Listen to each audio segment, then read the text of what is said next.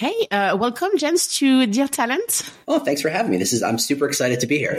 Yeah, you're actually my first Anglophone guest. I'm sorry. Talent, so I'm sorry. I'm glad it's with you. I want to scare an entire country of people. Like, what? This is what Americans are like? No. So maybe for the people who are discovering you, can you maybe tell us a bit about yourself? Sure. I am James Ellis. I'm an employer brand nerd. That is all I think about. That is all I talk about. That is all I write about. That is all I build. That is all I discuss. That is all I podcast about. That's all I interview about. Everything is about. I'm an old dude, and it took me a very long time to find the thing I was actually passionate about, and I've decided to jump in with both feet. So I've written a couple of books. The most recent one is Employer Branding for Small Business, recently an Amazon bestseller, which was kind of fun. I mean, it's just in the HR charts, so it's not like Oprah's coming to swing by and say, "Ooh, let's put some stickers on your book." Almost the Oprah of talent acquisition. Yeah, I'll take that. I'd like to know who that is, though. That's a whole panel discussion right there. Who is the Oprah of TA? But yeah, so I'm very much about thinking about employer brand as a means to make recruiting, talent acquisition, and businesses in general better.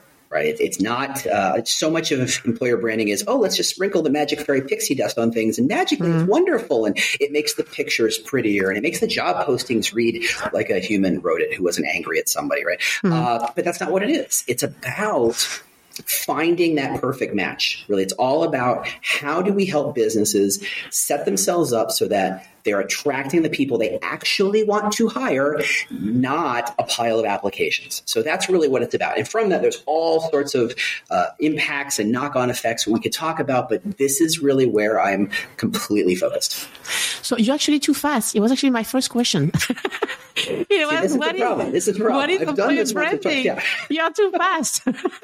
Well, actually, employer branding is really like that. We can still keep unpacking it because there's a classic I say classic as if this isn't a thing that we invented 3 years ago or 30 years ago. I'm sorry, Simon.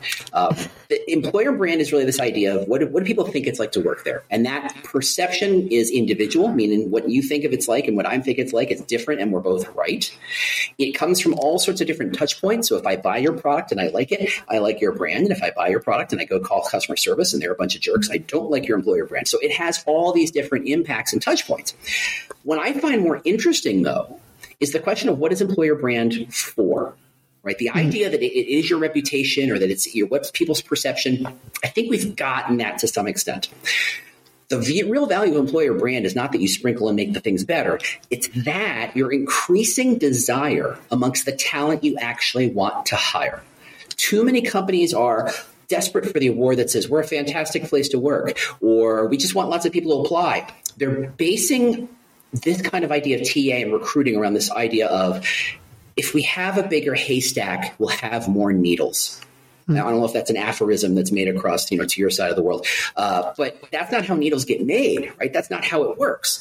What you do is you have a bigger haystack, you have more hay, and if you're lucky, there's a needle in it. However, if you gear everything you do towards building and creating needles, well, then you're having a different thing. So to me, employer brand is about creating desire so that I want to work for you because I understand what you offer me. I understand the day-to-day existence. I understand what you care about, what your whys are, what your focus is, the experience, the culture, the values, what have you. There's all sorts of things, but I get what that's about. And I say, yes, I want some of that. Or no, thank you. I do not. And that's a good answer too, because that means it relieves room for someone else who wants what you have to offer. Indeed. The problem is, every company sounds exactly the same. Every single company look at job postings. You can't tell one company from another. With rare exceptions, are they all different? And the problem is we've become so focused on what does Google do? What does Meta do? Or what does whatever company do? And we just play follow the leader. And I think we need to remind ourselves that follow a leader is a game you actually cannot win. It's a game you win by staying in the middle of the pack. You don't stand out. You don't show up by being a follower. You stand up by understanding what are you about? What does your company care about? What is special and unique and interesting and memorable about that? And projecting it and describing it so the people who want that hear it and find you. So does it mean that we need to be necessarily, I'll say, maybe bolder No, maybe like more, or does it need to be more authentic? Like what does it mean exactly? Not to not just copy paste. What the biggest player do. Yeah, the problem. So yes, and the problem I have with the word authentic is that it suggests this idea of it allows me to be my worst self. Right? If you go to the surgeon, you do not want the surgeon to be their authentic self, because what if they had a bad day? You want them to say, I'm going to put that aside. I'm going to focus on what I'm doing here. I'm going to focus on the task at hand. What I think is more interesting is a term called embracing reality. Say, look, this is what it's really like. There's some sort of weird thing in recruiting that says we can only say the nice things. We can only say the positive things. We can only put on the rose-colored glasses and describe in excruciatingly painful, sugar-coated detail how wonderful we are. Except we all know it's a job. And if they didn't pay you, no matter how good it is, you would not show up. Mm-hmm. So therefore, there is a downside. There's this other part of the job. And embracing reality says both sides can be true. And in fact, the really interesting part is when you start to get away from just saying, what is the nice parts, and talk about the other side of the coin, what is the downside, not only does it make you sound more credible, which it does, it also creates credibility around the idea. So here's an example. Let's say I tell you, or actually let's do this. Let's go to a review site and we go to a company and we look at the review, and the review says, oh, this place is a horrible nightmare of a company. It's total chaos. Nobody knows what's going on. No one's in charge. There's no rules. There's no responsibilities. Everybody's off in all sorts of different directions. I don't know what the heck was going on. Stay away. Send. Done. Sounds like a horrible place to work. Except someone could come in and respond and say, yep, that's right. This is the company that cares a lot about offering maximum autonomy to everybody who works here. That means removing as many roadblocks, as many regulations, as much red tape, as many guidelines, because ultimately we assume you're the expert. You tell us what the rules are. Not everybody's cut out for that. Mm-hmm. So I hope you have a great time at wherever you end up. It's the same company. And it turns out that if you're offering something like maximum autonomy, which is great, talking about how not everybody actually likes that, or what it looks like in reality, that sometimes it's a little chaotic, it's a lot messy, and it's hard to, not only did that solidify the idea, it explained how you allow maximum autonomy. Too many times we just say we have lots of autonomy, we have lots of innovation, we have lots of whatever it is, but you don't explain how or what the drawbacks are to that idea. Allowing your company to embrace that reality makes it real. And that's really what's a lot of fun, because employer brand is not about positive thinking. It's about accurately describing what it's really like there. So we actually didn't say, but this episode is actually a bit special, just because we asked people on LinkedIn, if they had any questions, and they do. So I would say close to the end, you will have the opportunity to answer them. I'm terrified and excited, but mostly terrified. Maybe we're actually talking about you said at the beginning that obviously employee branding is very important for talent attraction. Mm-hmm. One of the questions was, does it have also an impact on talent retention? Absolutely. So the thing about employer brand is that because it is the connective tissue to so much of what the company does, it's the human face of the marketing, right? It's the human face of the company. It has lots of different impacts. And I like to say that while employer brand that talent acquisition is employer brand's first client, it's not their only client.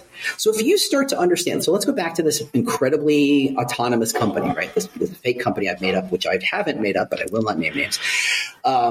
If you say, look, we're all about autonomy and we care about autonomy, and the employer brand is about autonomy, and that's what we communicate to candidates, but that means we also communicate it internally. And it has a couple of things that happen. One, if it's accurate, if it's true that you care about maximum autonomy, what you're doing is you're attracting people who make that idea real, right? These people are attracted to maximum autonomy. You give them autonomy. They talk about autonomy. That attracts more of the same. So it becomes a flywheel. The more you are a thing, the more you're about that thing, because you're attracting more of those people who want that thing.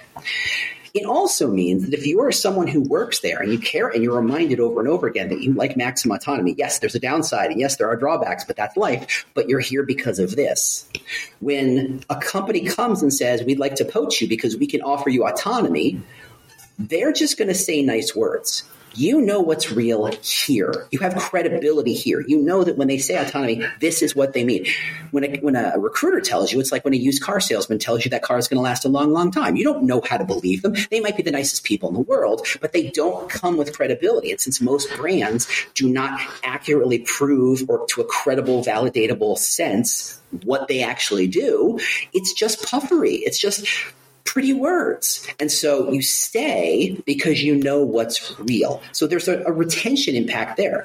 And what's really interesting about that is it also helps kind of support the sense of what are the values. It reinforces those values. This is what we offer. This is why you like it. This is why you're here. The people who stay want more of it. They actually get on the culture team and they get on the employee engagement team. They talk about how do we maximize autonomy? How do we get more of it? How do we talk about it?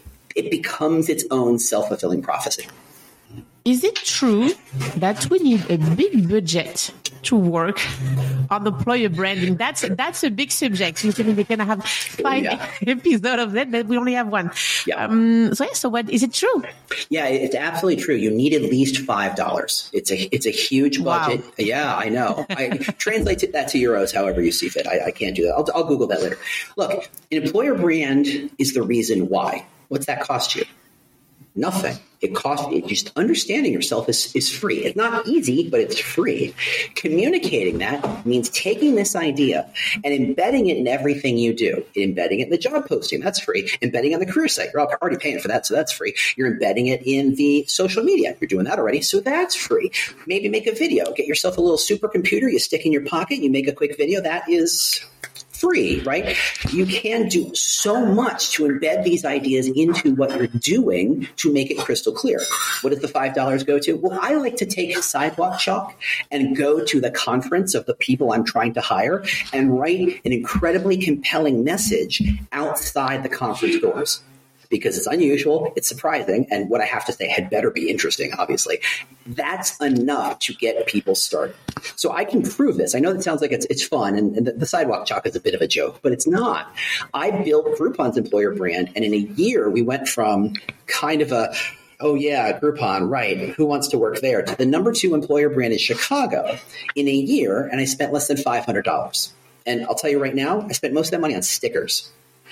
It was about finding ways to leverage what was interesting about the company, what was special about the company, amplifying those ideas, not by buying ads, but by asking the people who lived it every day to talk about it, to take those messages and stick it online, stick it on social, give them space. A company like that, which has thousands of employees, the problem is one story doesn't do it because the story of a developer who sits in Chicago is not going to tell the exact same story of a data scientist in the Valley or of a salesperson in Australia. And I want to communicate all those things. But it's the internet age. So why can't I have them fill out a Google form with 10 really interesting questions and let them answer questions? And I look at the responses and I say, that's really interesting. I like that. Grab it, stick it on a template on a website that I already own for free because that's easy. Publish it. And now they're going to promote it. Hey, everybody, look, my company just wrote a profile about me. It's amazing. That communicates out to their networks. So if I want to hire data scientists, I talk to data scientists. I publish about data scientists. I ask questions and give prompts around the brand. They talk about those ideas through the brand and they communicate it to that. And then the flywheel starts to happen. As people start to engage in this process, they read previous stories and they go, wow, everybody really talks about lots of opportunity here. I guess that's what I'm supposed to talk about. And they do. And the flywheel really starts to ramp up. So it's completely possible to do it for almost no money. It's impossible to do it for free if you don't have anything interesting to say. I mean, you can do it, but it won't do you any good. What matters is understanding how you're different and not just I'm going to put a chicken outfit on and hold a sign outside. Hey, everybody, look at me, different. But in a differentiated value kind of way to say, if you're here, we offer you X and you want X because you cannot get X other places. Once you understand what X is and apply a little time and a little creativity to explaining it and describing it and proving that idea, that doesn't cost you a thing, but it places you and positions you very, very strongly. Yeah. And actually many companies make the choice to actually hire like a marketing agency, so an external vendor for that. Yeah. But for many reasons, because sometimes like they don't have, the skill set in-house. but also sometimes to help them because what is also common is the disconnect sometimes with like what the C-suite, would like to say, what they would like to have, in the future, what is actually there. And to make sure we have somebody who is objective, about, okay, and here's what the market is looking for. Because sometimes, especially people who create maybe their own company, they can be very emotional. They have their own reason to create it, but maybe that's not somebody else might be actually looking for. Yeah. So, what are your thoughts? I have a lot of thoughts there. So first off, there are employer brand recruitment agencies who are good at this, no question. There are marketing agencies who could be good at it. There's a problem with hiring a classic ad marketing agency because their job is to get you more. They want more leads. They want more shelf space. They want more eyeballs. They want more impressions. They want more clicks. They want more sales. They want more and more and more and more and more. Every metric is a function of, can we get more? Now ask your recruiters, do you want more applicants or do you want better applicants? And that conversation, exactly. It's not even a question. It's not even a question. So when marketers try to do employer branding, they lean on the things they know. They lean on the assumption that more is always better. It's how they prove their value. And I get it. They're supposed to. Good. But when you move over to TA, it doesn't fit the same way. However, there's a balancing act that gets to happen. You're right. If you're inside the pickle jar, it's really hard to read your own label. It's not something that's very natural. You can be super emotional, especially if you get to the C-suite where, in a smaller company that's 200-300 people, they're the founder. This is their baby. And an employer brand sometimes can be presented as, here's how your baby's ugly. And no one wants to do that. And no one wants to hear that. So I don't think of it that way. What I think of it as, if you think of it as, what's your differentiated value? It removes some of the emotion from it. So I don't want to tell a CEO, hey, your company is really bad at culture.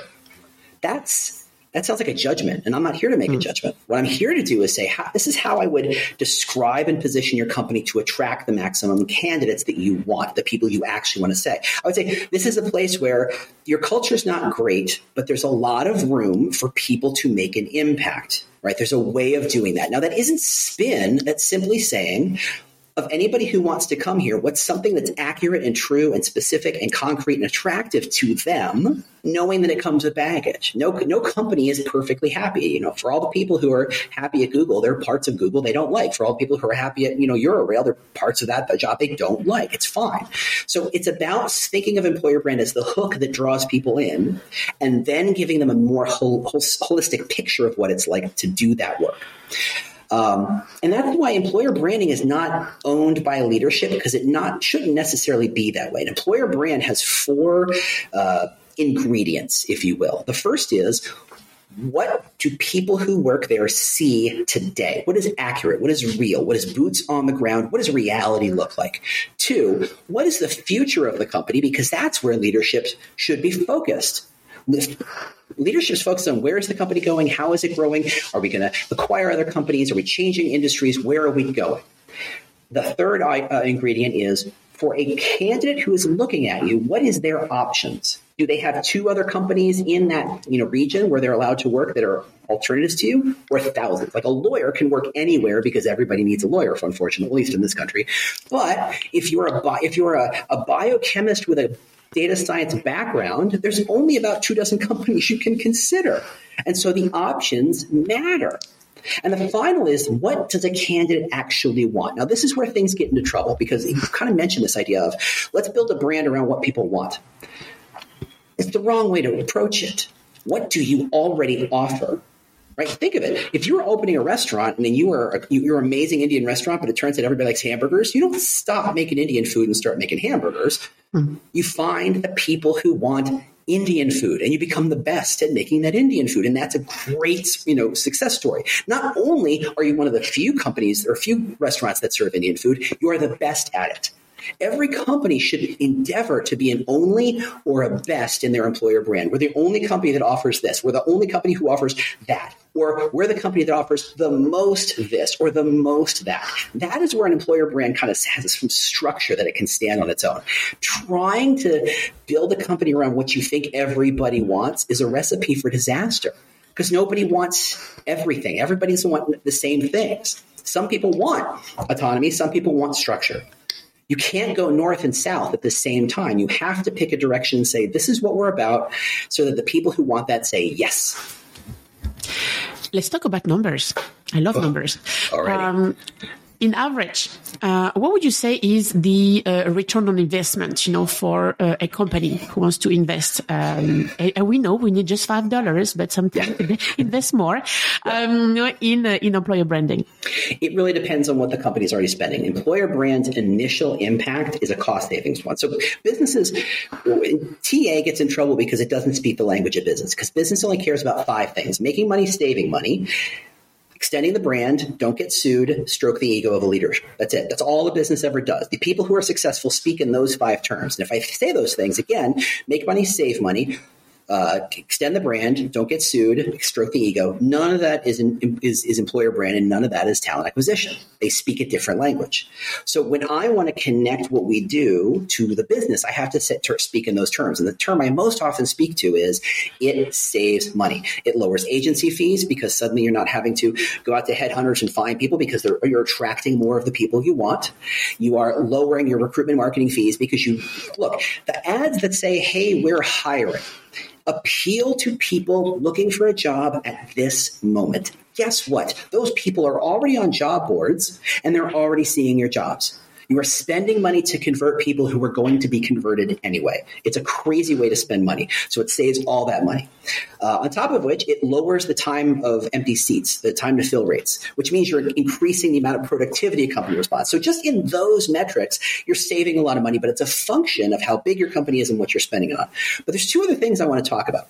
The first is offer acceptance. Now, in my world, companies can offer jobs and see as many as 50 to 40% of those people say no. They're not interested. It's not the offer they want, and they're going to say goodbye, which is the absolute worst possible outcome for any recruiting, because you spend all that time and money and energy interviewing and selecting and sorting and ads and all that stuff to get a no to go back to square one. If an employer brand can lower your offer, increase your offer acceptance rate by 10%, you can save tens of thousands of dollars every single year. And by the way, that's conservative because I've seen it save 17% year on year, which is massive amounts of money. And that's offer acceptance is one of those places where people don't think that employer brand has value, but it does. Because if you think, wow, I saw your video about maximum autonomy. I like autonomy. I click apply. The interview process talks about autonomy 14 different ways. Wow, this place really cares about autonomy. That's amazing. And the offer letter says, hey, we know you care about autonomy because that's what drew you in. Yeah, that's right. That is what I care about. Here's the offer we'd like to make. Just that model increases offer acceptance 10 to 20%. The last one is it extends your brand to an audience that marketing wants to reach. Now, I don't mean that candidates and buyers are different and they should be considered the same. What I mean is, as an employer brand, I have influence over the people who work here. Like, my job is to tell their stories.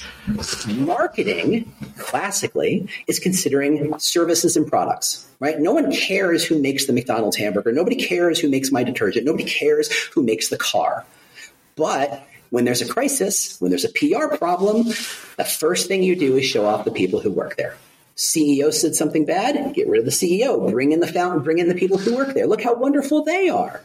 So this is a place where the marketing can have extra tools in its toolkit to speak about the human side of the company, where before they're not used to doing that. So that's one of the other big impacts. But again, it's a function purely of how big is your company, where is it spending, because that's how much that's how I would calculate ROI for employer brand. And do you think of, I would say, other metrics? I know that when we can actually measure, let's say I start working on, the impact of brand branding. Mm-hmm. And let's say I want to see the impact because, what gets measured gets done. So how do I prove it's working?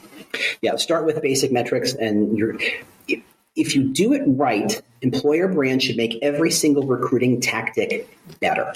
Your outreach should convert higher. Your social media should get more reach. Whatever you're doing, however you're measuring it, should get noticeably and demonstrably better. So start there, because that's where the impact is going to be felt first. Hiring is a very, very long process. even if you make an amazing impact, it can take 6 months before you start to see it on the back end by who you're hiring, the quality of talent, the offer acceptance rates, that sort of thing. So start at the very top of the funnel. What are you doing now, and how does it make that impact? You have to communicate to your leadership. This is a process that both has long-ranging impacts, but it has short-term value. I think the too much of employer brand is about, I'll see you in 3 years when we can show some impacts. No. That's a great way to get fired. Start by showing what you can do today, and it starts with the recruiting and TA team. But set that expectation that every 3 months you are going to be preparing a report. But every report will grow, because suddenly, like rain trickling through a drain spout, as employer brand starts to impact various levels of the candidate journey and the company, you'll start to add more metrics onto that reporting. And what will happen is that over the course of a year, what is just, hey, we got more people looking at LinkedIn, turns into higher quality of talent. Marketing is using our work. We're working with marketing to tell our story, to embed more of this idea in what they're doing. So we increase sales, because we know that showing human faces and showing the people who work actually increases sales, by the way. And you can figure out what you want. The question is, what do you want to measure? What impact do you want employer brand to have? It has so many potential impacts. Measuring them all is impossible. It's a full-time job. So where is that impact going to matter most? And focus there. A question that speaks to everyone. Who is responsible for branding? Oh boy. Is it TA or is it marketing? And if so, and also, are they the only one? Yeah. You know? There is no right answer to this. And if you want to start a fight with an employer branding, this is the first question you ask, because there are so many schools of thought and no one answers and no one agrees. I have what I would think of what seems to be a fairly unconventional answer. So I'm a marketer. I was born a marketer. I have trained as a marketer. All my previous skill before employer branding is pure marketing. I have never recruited for anything in my life. Okay. I like to work at recruiting. Why? Because I already speak marketing. 2 meetings in, marketing knows I get their pains, I get their problems, and I live with them. I speak their language. It takes me extra effort to get recruiting to understand what I'm trying to do to help them. So if I work in recruiting and TA, it's like I have a passport to that world. I show up to their meetings. I build relationships very quickly. They understand that their metrics are my metrics, and I can build good relationships there, knowing that I already have kind of a visa to marketing. Right? That's how it is. If you're a recruiter, you go the other way. Please go work at marketing, because it's an education by itself to see how they think and how they work, because you already understand how recruiters work. They will already listen to you because you've done the job before. You have that visa to marketing or to TA, so go ahead and live in marketing. Ultimately, TA is the first client, but the entire company. Employer brand is not about making recruiting better. It's about making the company better, which does suggest that there's an opportunity to be bigger than marketing and recruiting, but there is no place where it makes sense. Like you could say, you could report to the CEO. Seems like a horrible idea. You could say you report directly to the chief people officer. Maybe. You could say you report directly to the CMO. Maybe. There's no good spot, because ultimately it's just a home base, because you're going to spend your entire job building relationships with every single VP, C-suite, manager, hiring manager throughout the entire company. Where you live is not dogmatically structurally sound. It's about you. It's about how do you maximize your value in that context? One of the biggest challenges we see in HR is, we have a lot of programs, we always create a lot of things. The challenge, and I think you see where I'm going, is to maintain them. So how do we, so let's say, yes, we are working on employer branding, we saw great results, but how do I make sure it stays there? That it's sometimes it might be updated through time. Yep. How to make sure I maintain it? Look, let's start with the basics, and that is, I can't think of anything more complicated and messy than a human. Maybe a group of humans, right? Put a bunch of people together. There's nothing more complicated. And HR's job is to manage and extract maximum value from those people over a long period of time, which means they are looking for ways to build structure, to build scale, so that they don't have to hire 400 HR people. They can only have to have 4. That's fine. That does create some rigidity in thinking. Employer branding is about extracting the humanity of this thing and projecting out to the world. So if you're thinking about how to do employer brand generally comes in its own maturity model, its own kind of growth curve. And it starts with usually a pilot program. It starts with, hey, we should write better job postings that don't sound like two lawyers who are angry at each other who didn't speak the same language. Start there. And whether it's, hey, we should respond to these reviews, great, start there. Whether it's, hey, we need a career site, we should write something better, great, start there. A pilot project, when framed and couched in terms of this is a beginning of an employer brand thinking exercise, begets more projects. And what happens is you start with a pilot, it becomes successful, and you say, you know what, we should take employer brand seriously. Let's dedicate someone, maybe half time, maybe 3/4 of their time, they're in charge of employer brand. They start to add on more projects and they spend more time in there interfacing with recruiting and HR and net marketing, et cetera, et cetera. Then you say we need a full-time person and maybe they need some staff, maybe they need some support. And then you get to the point where there's a team, and then the ultimate goal of employer branding is to not exist, which sounds strange. The ultimate goal of employer branding is to be part of what I would think of as a brand team. Every company who thinks of employer brand and consumer marketing, consumer brand as separate is in trouble. They're schizophrenic. They're going in two different directions. They're going to be in trouble. Companies who are able to get to the point where they understand that there's one brand and that the employer brand looks through that brand to speak to their talent audience. And that same brand, like a prism, is how the consumer marketer looks through to talk to their audience. It's the same thing. Now, when you think of it that way and you consider corporate brand and you think of investor relation brand, right, all those different users of the brand, if you think of them using in one brand, what happens is when I do good work, when I talk about amazing people and the passion they bring to it, consumer marketing eats that up because they can use that to sell more product. It goes the other way because when they sell more product, the stock goes up. And when the stock goes up, as everybody knows, it's a lot easier to hire. So it's all very much about how we help each other. But that takes a lot of time and a lot of maturity to get to a single brand model. So that's kind of the curve of how you get to a place where employer brand has different impacts. Sometimes it's purely about talking to recruiters. Sometimes it's purely about talking to marketing. But over that growth curve, it engages more and more of the company to a point where it's part of a separate entity. Now it's time for the question we receive actually from the public. Get ready. Okay, so from Diana, one of the first questions was, what are the latest trends now you see in employer branding? So it's really interesting because I think in consumer marketing, we've seen a big wave of purpose-driven brands come out of nowhere, it seems. Like everything is about drink this beer because this beer cares about saving the something or other, right? Purpose. And that started to fall apart. We're about 2 years behind that curve, but following a very similar path. Not every company has a great purpose.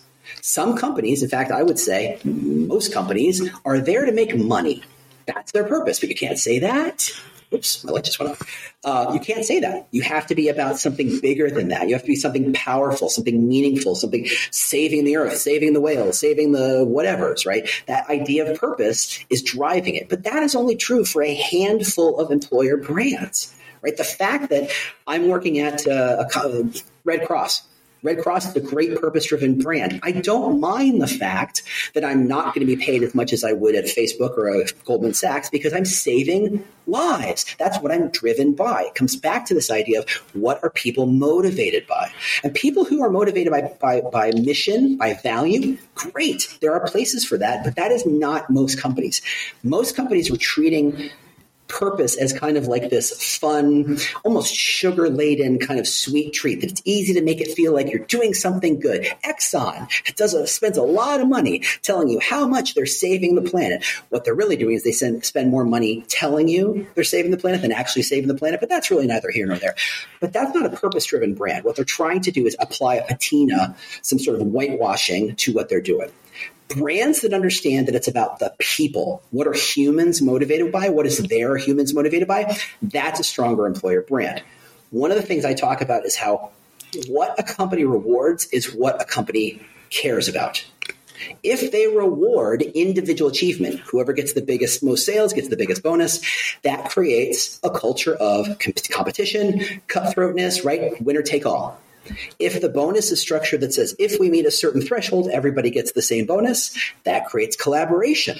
What you reward is what your company cares about, and it's what your culture is. So rather than focus on let's be all about purpose-driven, think about what your company is rewarding, not just in terms of bonuses, but in terms of who gets the kudos from the CEO at the all-hands meeting, who gets promoted, why did they get promoted, who gets attaboy and attagirls in meetings, what did they do to make that happen? That's how you know what the culture is all about. Sometimes it's about purpose, but most times it's not. Do you have, still from a question from Diana, do you have any tips to convince the C-suite, to invest more in employer branding? Yeah, my trick is to never say the words employer or branding. And that's because people, especially in the C-suite, especially in leadership positions, there's a connotation, there's an expectation. An employer brand means a certain thing, and they're almost always wrong. Chances are they had a friend who worked in a similar company in a similar role, and they invested 80,000 euros in employer brand, and the project didn't go very well, so therefore all employer brand is stupid. That's their thinking. So what I like to do is say, look, do you want A-level talent or C-level talent? A-level talent being game-changing talent, people who are going to make the company a 10x, 100x growth. They're going to invent the next thing. They're going to grow this crazy company. Or do you want the person who's going to do the job as they're told? Those are your choices. What do you want? Well, of course, they want A talent. Great. What do you think they do all day? Do you think they're on job boards?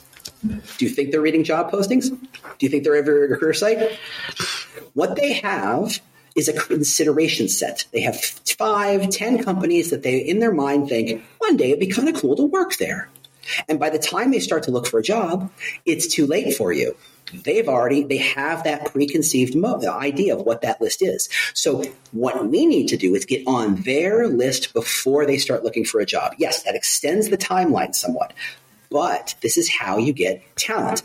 Now, the C-level talent, they're the ones who are hitting apply because it's easy, because we've made it so incredibly 2 clicks and you're applying. Great. Yay, good for you. They're the ones who are reading job postings. They're the ones who, when a recruiter reaches out, they say, yes, I'd love to talk. I have nothing else going on in my life. Please, talk to me. A-talent doesn't respond to recruiters. They hear 10 a day. They ignore all of them. And when you look at what you're doing to hire talent, you realize that everything you're doing is designed to hire the mediocre and is pushing away the great. And when you start to couch it in those terms, the conversation changes. Suddenly they realize in order to grow, it's not about more job boards or more ads or more tool sets or more outreach. It's about changing our strategy. And that is what employer brand is. It's changing your talent strategy. Maybe the last one from Chloe is, what are some of the best employer brand initiatives you saw lately? Ooh, that's interesting. The stuff that's really interesting is not flashy. It's very easy to be attracted by the flashy stuff. Hey, we spent $100,000 on this thing. It's super cool.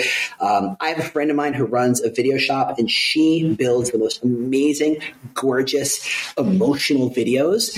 They're fantastic. But is that the only way to attract employer brand? No, there's a million ways. What's interesting about employer brand is that if you understand that it's about describing and explaining what's really real about your company, there's a million not flashy ways to do it. So what I'm always attracted to are the ways people find to do it for free, or ways of doing it in a kind of guerrilla marketing style, where it's not a big budget, it's not a capital item, it's not a line item on a budget or anything. It is, how do we insert it in this thing that we're already doing? It could be, well, gosh, we ship 4 trillion boxes every day. We have to tape those boxes together. Why don't we change the label on the tape? Why don't, instead of saying work for us, what if we embedded our employer brand on the tape that people get wherever they go? That's interesting to me. That's really interesting. Because it's finding ways around people's kind of preconceived barriers of, I'm not looking for a job, get away from me, right? It's how do you get around that stuff? It's creative thinking like that says, well, gosh, whether it's hey, we own a streaming channel, we should build commercials because those people are streaming. The people who love streaming are watching. That's who we want to bring in, lovers of streaming. So how do we engage on those levels? That's where the really interesting stuff happens. It's subtle, right? It's not a big change. It's about how do we – I'm going to take it back a half a step. I know it's kind of an old joke to refer to recruiting and dating as kind of the same thing. And it kind of is, and I get it. It's old.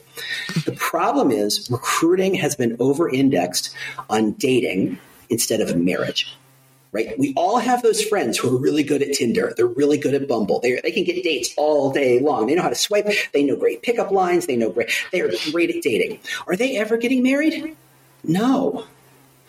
Because what makes you great at dating is not what makes you great as a partner.